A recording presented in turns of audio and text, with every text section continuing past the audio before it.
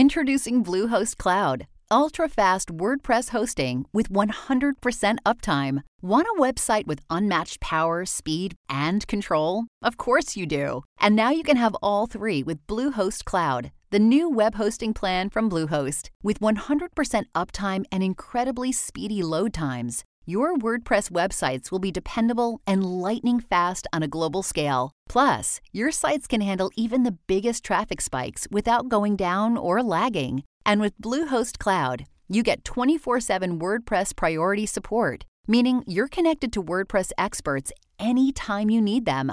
Not to mention, you automatically get daily backups and world-class security. So, what are you waiting for? Get Bluehost Cloud today by visiting Bluehost.com. That's Bluehost.com.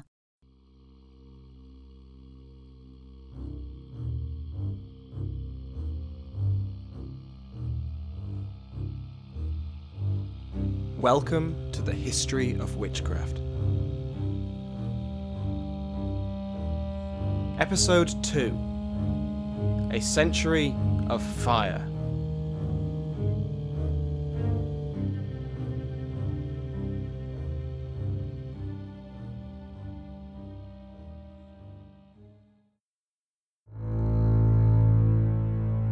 Do not fight against these harmful spells, for you do not know what God wants with them.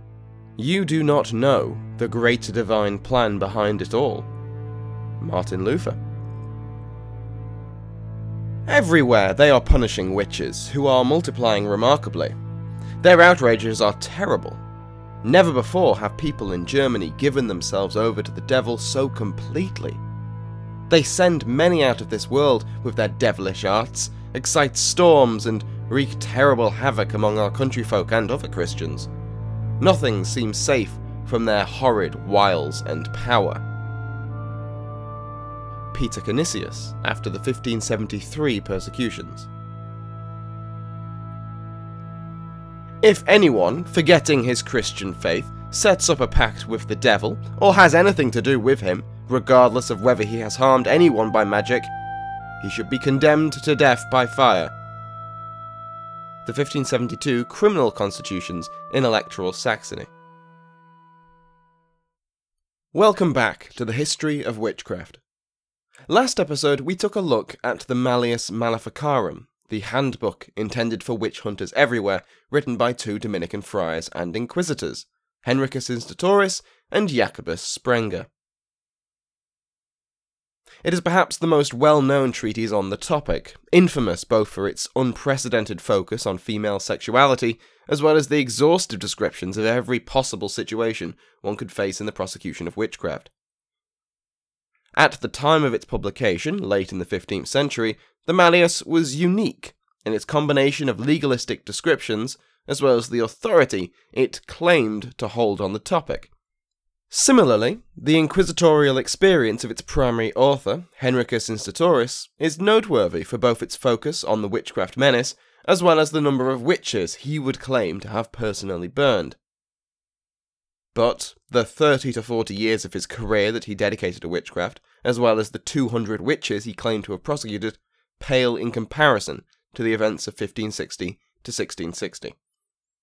Coinciding with the greatest religious turmoil Christendom had seen for 500 years, witch trials erupted across the continent, unprecedented in both prevalence and severity. Even by the most conservative estimates, the number of executions was in the tens of thousands. That is without considering the life terms of imprisonment that followed those convicted but spared the stake, the survivors' physical injuries sustained from torture, as well as the financial and emotional toll that these trials imposed on the accused and their loved ones. This was the Century of Fire, a name that I fully admit is a tad pretentious, but I think it has a nice ring to it. It is during these years that I plan to focus the history of witchcraft on, with some asides here and there. While it would be relatively simple to just recite a load of numbers and names of places to you, it would also be incredibly dull.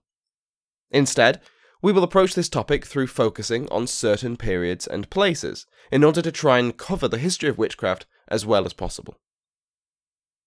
Today's episode will serve as an introduction to the period and the context of the early modern witch panics. We will also look at the historiography of the topic and how it has been presented by authors writing in the heyday of the trials right through to the modern day. It would be an understatement to say that the combined books and theories on this topic would fill several large bookshelves, and so I'm going to both deliberately and unintentionally miss out quite a few of the more varied texts and arguments. Finally, for this episode we will look at some of the more convincing arguments over the causes of the witch trials, why they happened where they did, why they happened when they did, and why they involved so many people. If I was to ask someone on the street what they believed was the key event of 16th century Europe, they would probably look at me funny and walk away pretty quickly. But if I was to ask someone who enjoys listening to history podcasts, say, you, yes, you handsome and intelligent individual, you would most likely point to the European Reformation. While I'm sure there is a debate to be had over whether the Reformation is the key event of the period, it is certainly up there. Generally considered to begin with the publication of Martin Luther's 95 Theses in 1517 and ending with the Peace of Westphalia in 1648, the Reformation led to a split in Christendom not seen since the Great Schism between the Eastern and Western churches in 1054.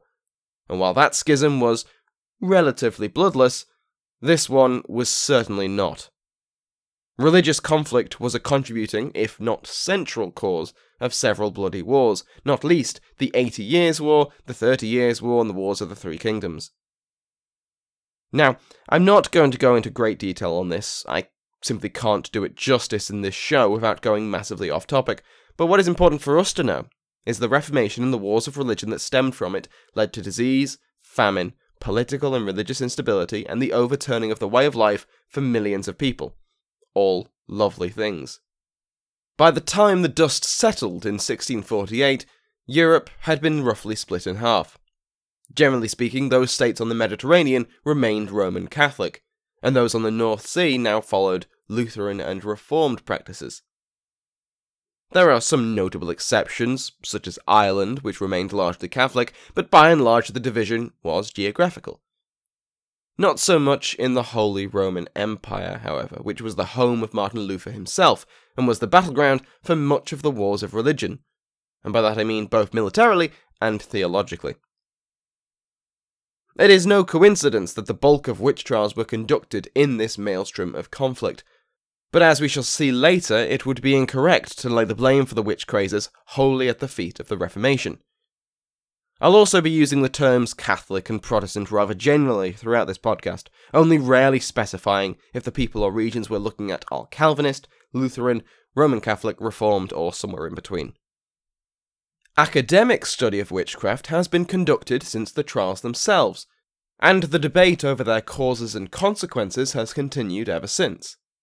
As to be expected from those writing during the wars of religion, contemporary scholarly discussions about the existence and origins of witchcraft trials are rather heated, and varied greatly depending on which side the writer aligned with. Now, this was not simply the case of one denomination blaming the other, although this was certainly common. To some Catholic scholars, magic and sorcery was the expected progression of heresy, and these darn Protestants, what with their 95 Theses and such, were the most heretical of heretics. Obviously, since they were challenging the primacy of the Pope, they were doing the devil's work, and were willingly or otherwise allowing witchcraft to take root. Naturally, Protestants did not see things the same way. For them, Catholicism was riddled with magic already, what with their superstitions and unbiblical rituals, and that with the imminent arrival of the Last Judgment, Christian societies needed to purge themselves of this sorcery, whether committed by priests or by witches. However, it is important to note that the existence of witchcraft was disputed by some authors even during the height of the trials. It is simply incorrect to believe that everyone of influence was in favour of hunting witches. This refutation and support of witchcraft trials crossed religious lines and included high-profile contemporaries. Martin Del Rio, Martin Luther, Erastus, and Joseph Glanville are among the most famous defenders of the belief in witchcraft, while Cornelius Loos, Johann Weyer, Reginald Scott and Thomasius made a variety of arguments against both the existence and the danger posed by supposed witches. Some of those names may mean little to you now, and I know I just did what I promised not to do, having just recited a list of names, but fear not, let's devote some time to those writers that are most relevant to this episode. By far the most famous Reformed advocate for the punishment of witches is Martin Luther himself, and so we shall start with the Reformer. Luther was born in 1483 in the German region of Saxony, the eldest son of Hans and Margaret, his father being a reasonably prosperous mine operator and local councillor. Hans had ambitious plans for his family, particularly his eldest, who he sent to various schools to be educated in law. It should be said that young Martin was not a fan of this education, describing it variously as hell and purgatory, and upon attending the University of Erfurt in 1501, he called it a beer house and a whorehouse, although he still graduated in 1505 with his masters. Luther then, at his father's urging, attended law school at Erfurt, but almost immediately disliked the uncertainty that law represented and dropped out. Instead, Luther turned to philosophy and theology, and in 1508, after being ordained a priest, was recruited to teach theology at Wittenberg. From there, it was only a hop, skip and a jump, by which I mean 9 years and continuous academic progression, till Martin Luther supposedly nailed his 95 theses to the All Saints' Church in Wittenberg, although this account has come under scrutiny as being a tad too poetic. Nevertheless, his theses were translated from Latin into German, and by 1519 his theses had spread across Christendom, and I realise I've said theses too often now, it sounds dirty. The Reformation had now begun. We will examine the Reformation in greater detail, but still far less detail than it deserves, later in the episode. For now, the importance for us is that Luther's personal reputation was such that by 1526 he was the guy to listen to preach, and among the many other things Luther railed about in his sermons was witches. For Luther, witches existed, and their powers extended to harming plants, animals, and people. In 1526, a sermon at Wittenberg by Luther made 5 calls to burn witches within 5 minutes, and Luther was later to write that, quote, "they do harm in manifold ways. Therefore they shall be killed," end quote, and that, quote, "I want to be the first to put fire to them," end quote. Luther held the same opinion of maleficium, harmful magic, as he did for so-called white magic, blessings, and magical medicine, as despite the possible benefits of the latter, neither were legitimized in the Bible, and so were superstitious and sinful. However, despite his belief that witches had power over the world through the intervention of the devil, there is a case to be made that Luther was opposed to the mass execution of witches. The historian Kai Lehmann argues that, had Protestant authorities followed Luther's teachings fully after the Reformer's death, mass persecutions of witches would not have happened in their territories. I know, at first it sounds bizarre. Luther sounds pretty unequivocal about the danger of witches and how much he'd love to have a bunch of mates around on the Samstag afternoon for a good burning. However, according to Lehmann, Luther's theology raised a number of barriers to the mass burnings that characterized the century after his death. Partly this was because the devil could not work without the permission of God, ergo, God had granted permission for witches to conduct their crimes. The quote attributed to Luther at the beginning of the episode illustrates part of his reasoning. God is omnipotent, and could prevent witches existing or having any power in the world at all, and yet he does not. Therefore, they are part of his divine plan. Additionally, Luther's belief in witchcraft had its limits. He believed wholeheartedly in the existence of the Satanic Pact, the whoredom with the devil, and the harmful nature of maleficium. However, the fourth aspect, taken for granted by some advocates of the witch trials, was disregarded by Luther, that of the witches' Sabbat.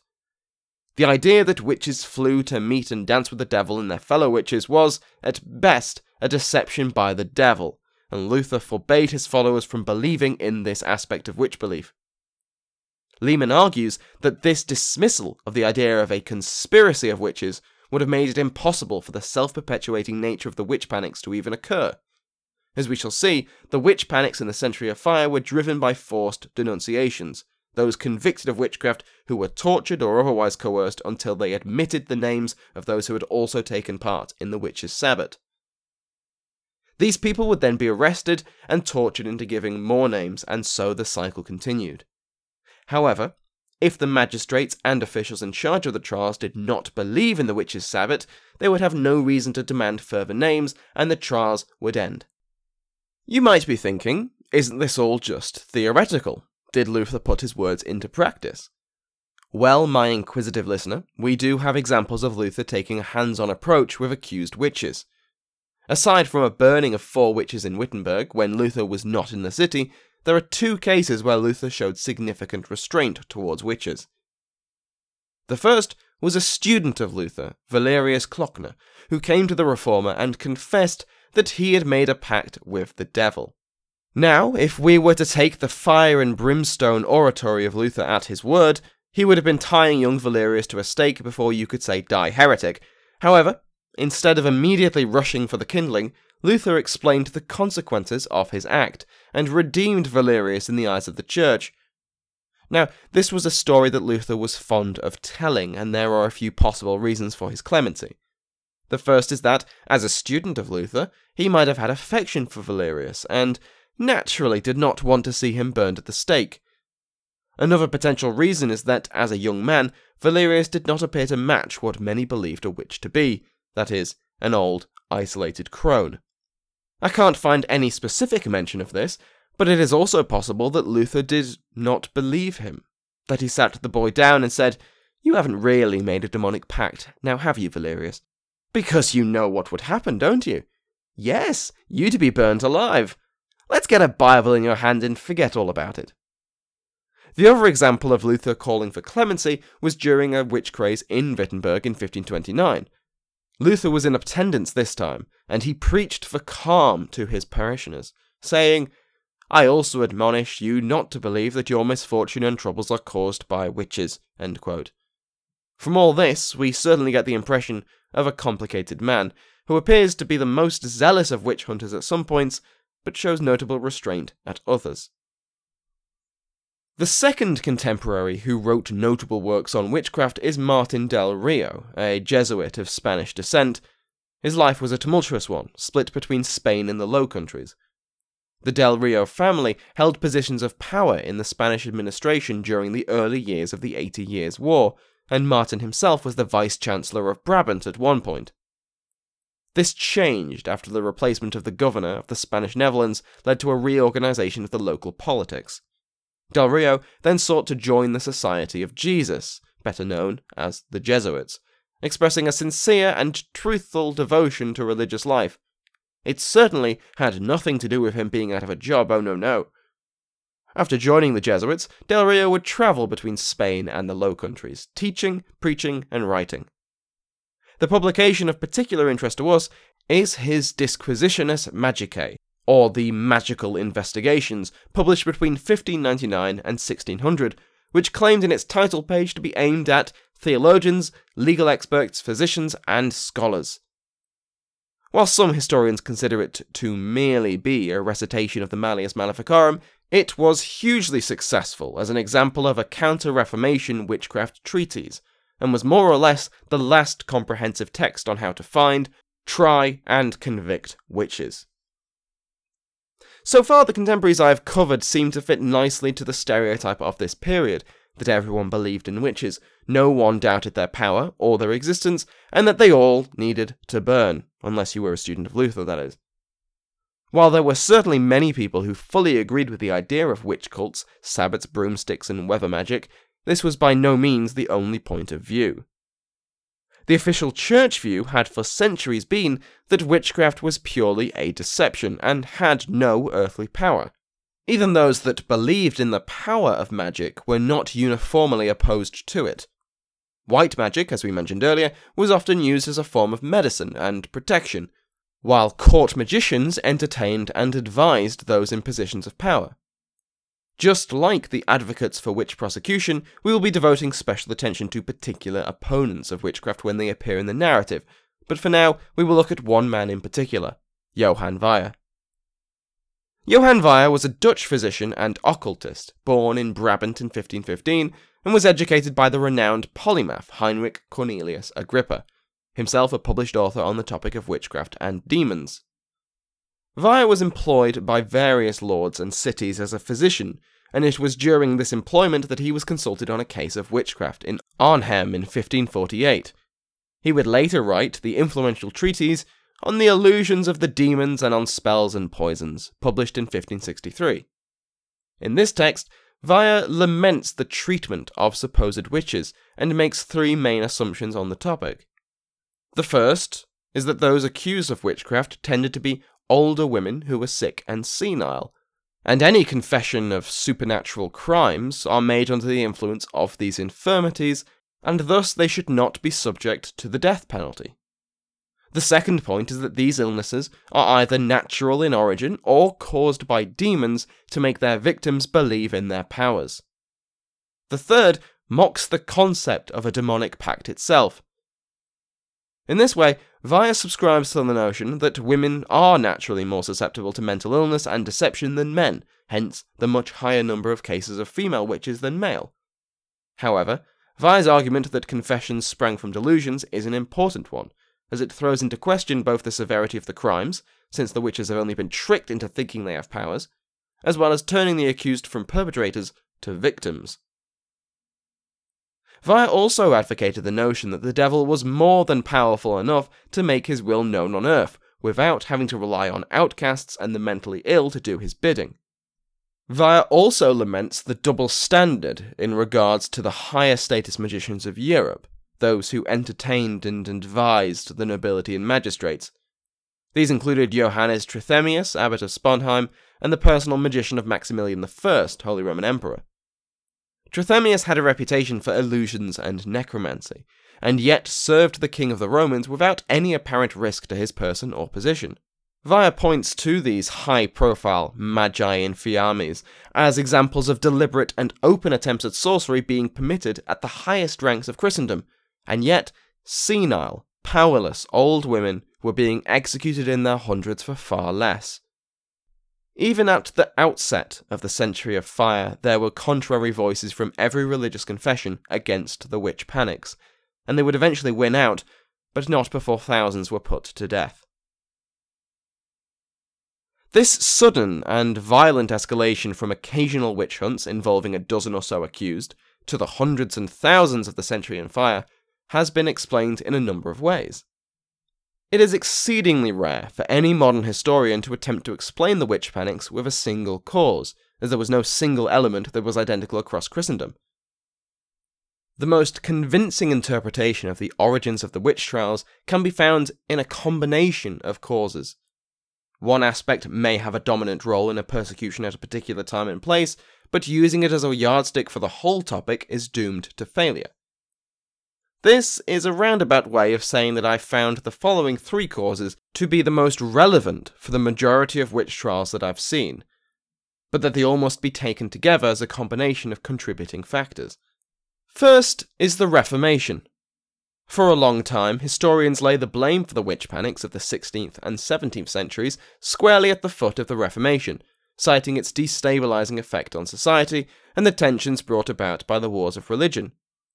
These are almost certainly contributing factors to the epidemic of witch persecutions. The Reformation caused irreparable damage to the fabric of a united Christian Europe, after all. But its effects on the witch trials was far more indirect than simply Protestantism or Catholicism being particularly zealous in pursuing witches.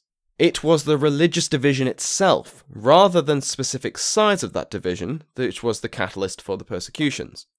The Reformation required political elites across Europe to identify with one side or another, increasing the importance of orthodoxy to their chosen denomination, and subsequently heightening the threat posed by religious dissent. By persecuting the enemy within, namely heretics and witches, local elites could confirm their position as champions of the true religion, whichever true religion they happened to follow. An interesting point proposed by Dr. Darren Aldridge is that discovering a coven of witches within your realm was, in his words, a hellish endorsement of the authority of ruling groups, end quote. If your rule was being attacked by the enemy of mankind, you must be doing something right. and by prosecuting the devil's foot soldiers, you were doing God's work. Examples of this thinking can be seen on both sides of the divide. Nicolas Remy, a Catholic demonologist who worked alongside Del Rio, explained that witches had a special hatred of pious officials, but that these virtuous individuals had nothing to fear when combating the witch, as they will, quote, always have God as his champion and defender, end quote. In Protestant Scotland, the survival of James VI in the face of a witchcraft plot was seen as a vindication of both the man himself and his religious policies. The Reformation had the effect of a renewed Christianization of the European population. This isn't to say that there was a surviving population of pagans who had somehow resisted conversion for centuries, but rather that local traditions often contained holdovers from their pagan past. The early medieval church had co-opted pre-existing pagan traditions in order to convert the population, both Roman and barbarian. These methods often involved subverting and recycling those existing beliefs and traditions that were too entrenched to easily move. The annual festivals and feasts gained a Christian flavour, while magical places had saintly histories attached to allow for their continued use. In the subsequent centuries, new beliefs and superstitions arose across Europe. Some developed from these pagan holdovers, others completely new, but they were tolerated as parts of country life. No longer, not in this world of religious turmoil. Ghosts, fairies, prophetic visions, and other inexplicable events were reinterpreted to conform to the local orthodoxy, and those that could not be so reinterpreted were cast down as demonic. So here we have repeated denunciations of folk magic as diabolism, many of these denunciations leading to accusations of witchcraft. So the Reformation is one factor. Even if it was not the most dominant, the aftershocks of the Reformation continued throughout the Century of Fire and so surely exacerbated the other potential causes of the witch panics. However, one issue with relying on the Reformation to explain the Century of Fire is the tendency to allocate too much influence to the elites, whether they be secular or religious. While there are many examples of top-down persecutions, examples we will be looking at in detail, there are equally many, and sometimes more, cases of bottom-up witch panics, driven by the masses and often against the will of their overlords. Wolfgang Behringer argues that the witch hunts were less authorized actions by the elite, and far more, the elite attempted to catch up with the demands and actions of their people, and in cases where they were too late, legitimizing offense after the fact to pretend they'd never lost control. The argument follows that the worst cases of witch persecutions unfolded in areas where the government was politically weak, and the populations could impose their will upon their masters. It is safe to say that these grassroots movements had little interest in the finer points of inquisitorial or Roman law. That would be why we see comparatively fewer witch hunts somewhere like England, which had a highly centralized legal system, and so many within the kaleidoscope of jurisdictions of the Holy Roman Empire. The idea of a weak establishment going along with the wishes of the mob is, to me at least, a believable idea, but the question then is what drove the people in these regions to such extreme measures. Behringer points to a correlation between the period of the witch trials and the deterioration of the climate, which caused many difficulties for farmers, with multiple years of vineyards and fields being frozen over or being destroyed by hailstorms, leading to starvation of the people who relied on these crops. A popular belief, long dismissed by the larger church as incorrect, was that witches could control the weather, and similarly, accusations of witchcraft often involved the harming of cattle. With these two factors in mind, it is of little surprise that we see spikes in witchcraft accusations in the aftermath of crop failure. Linked to this correlation between agricultural failure and witch persecutions, Behringer makes an interesting case for why the lands of the Holy Roman Empire held much higher numbers of trials with higher numbers of executions than elsewhere in Christendom. Central Europe had a much higher population density in this period than England, Italy or the Netherlands, but lacked cities on the scale of London or Naples. Central Europe was therefore far less urbanized, far more agrarian than the rest of Christendom, leaving it much more vulnerable to the ecological damage of the Little Ice Age, and the agricultural infrastructure within the Holy Roman Empire paled in comparison to its neighbours. Throw in several decades of sectarian war and armies tramping across the land, and you have a region where the slightest failure in crops leads to famine and disease. As if famine was not enough of a trial on its own, the early modern economy was inextricably tied to agriculture, and so on top of the starvation and pestilence, famine led to economic crises. In these financial catastrophes, the wealth of moneylenders, merchants, and the nobility often increased, usually at the detriment of the poor by hoarding food and lending money at higher rates, leading to societies where the ruling elite feared the lower classes, while the lower classes glared enviously at those that profited from their suffering. These factors, Beringer says, led to a hardening of legal and social codes as a way for the elites to maintain control over their disgruntled subjects. Entry into the guilds and the moneyed classes was further restricted, and there was a, quote, maniacal proliferation of laws, a trend towards absolutist rule, and a criminal justice system that applied unprecedented brutality against crimes of violence, property damage, and moral infractions, end quote. For Beringer, the witch trials of this period can be linked to this combination of unprecedented climate change, the famines and diseases that followed these disastrous weather patterns, the lower classes' fear of the prevalence of witches, and a common desire to see them punished, and the ruling class's fear of the lower classes and their desire to placate them. Put simply, weather, hunger, and fear.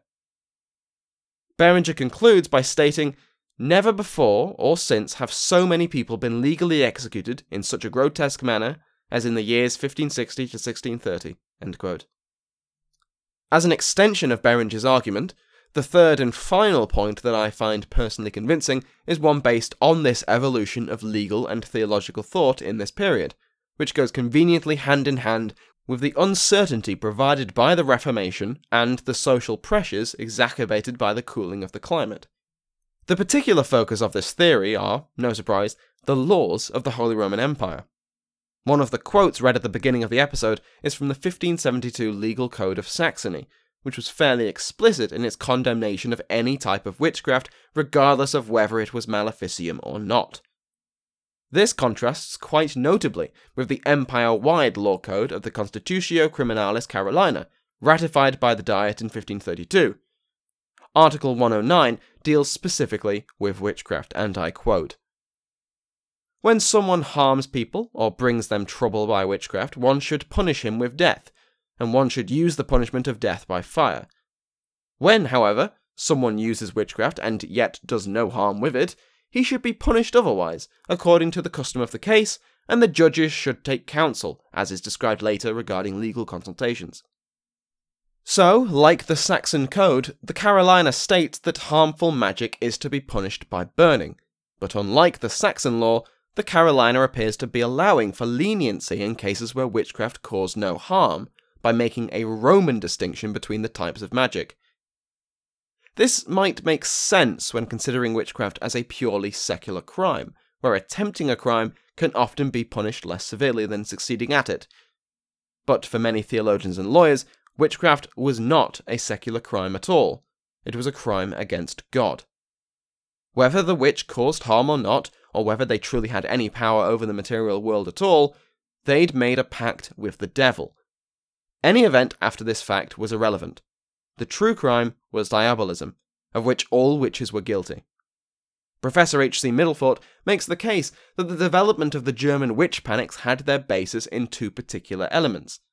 The first was the obsession among the ruling elite of the witch's sabbat, the diabolic pact, and the witch's intercourse with the devil. The second was the equally gradual alteration of provincial laws within the empire to allow far greater freedom for magistrates to execute witches based solely on their relationship with the devil. The Carolina was, in its own way, self-defeating. Even by attempting to be somewhat rational in its approach to witchcraft, by distinguishing between harmful and harmless magic in the law, it undercut its own rationality by attempting to be thorough. The final line I quoted from Article 109 states that judges should take counsel as is described later regarding legal consultations, which seems all well and good.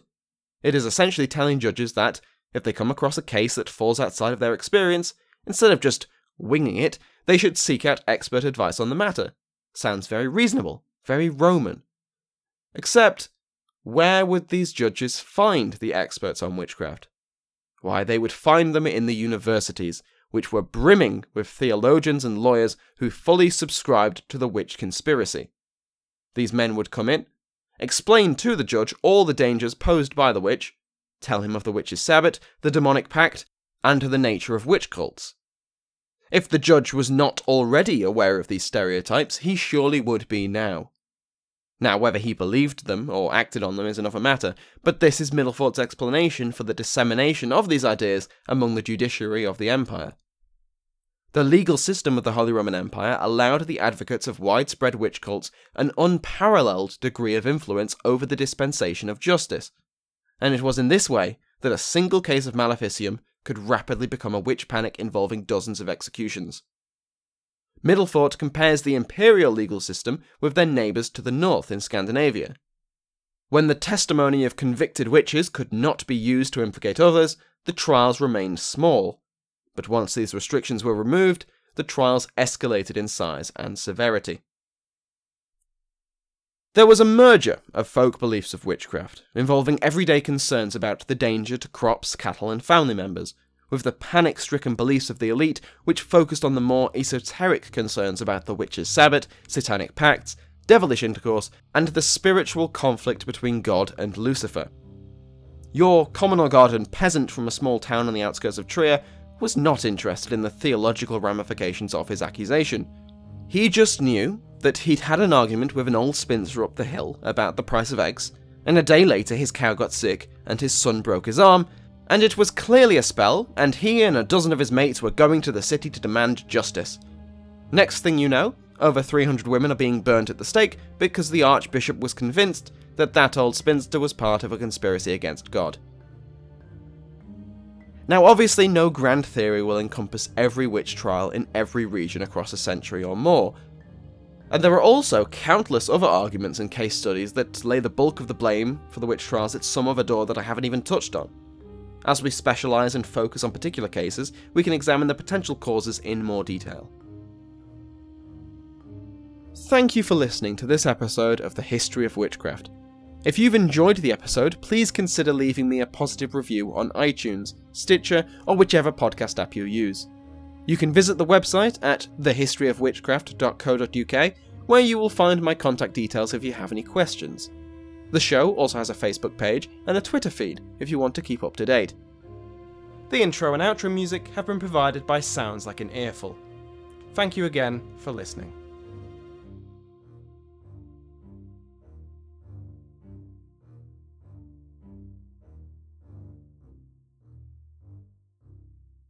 Say goodbye to your credit card rewards. Greedy corporate mega stores, led by Walmart and Target, are pushing for a law in Congress to take away your hard-earned cash back and travel points to line their pockets. The Durbin-Marshall credit card bill would enact harmful credit card routing mandates that would end credit card rewards as we know it. If you love your credit card rewards, tell your lawmakers, hands off my rewards. Tell them to oppose the Durbin-Marshall credit card bill.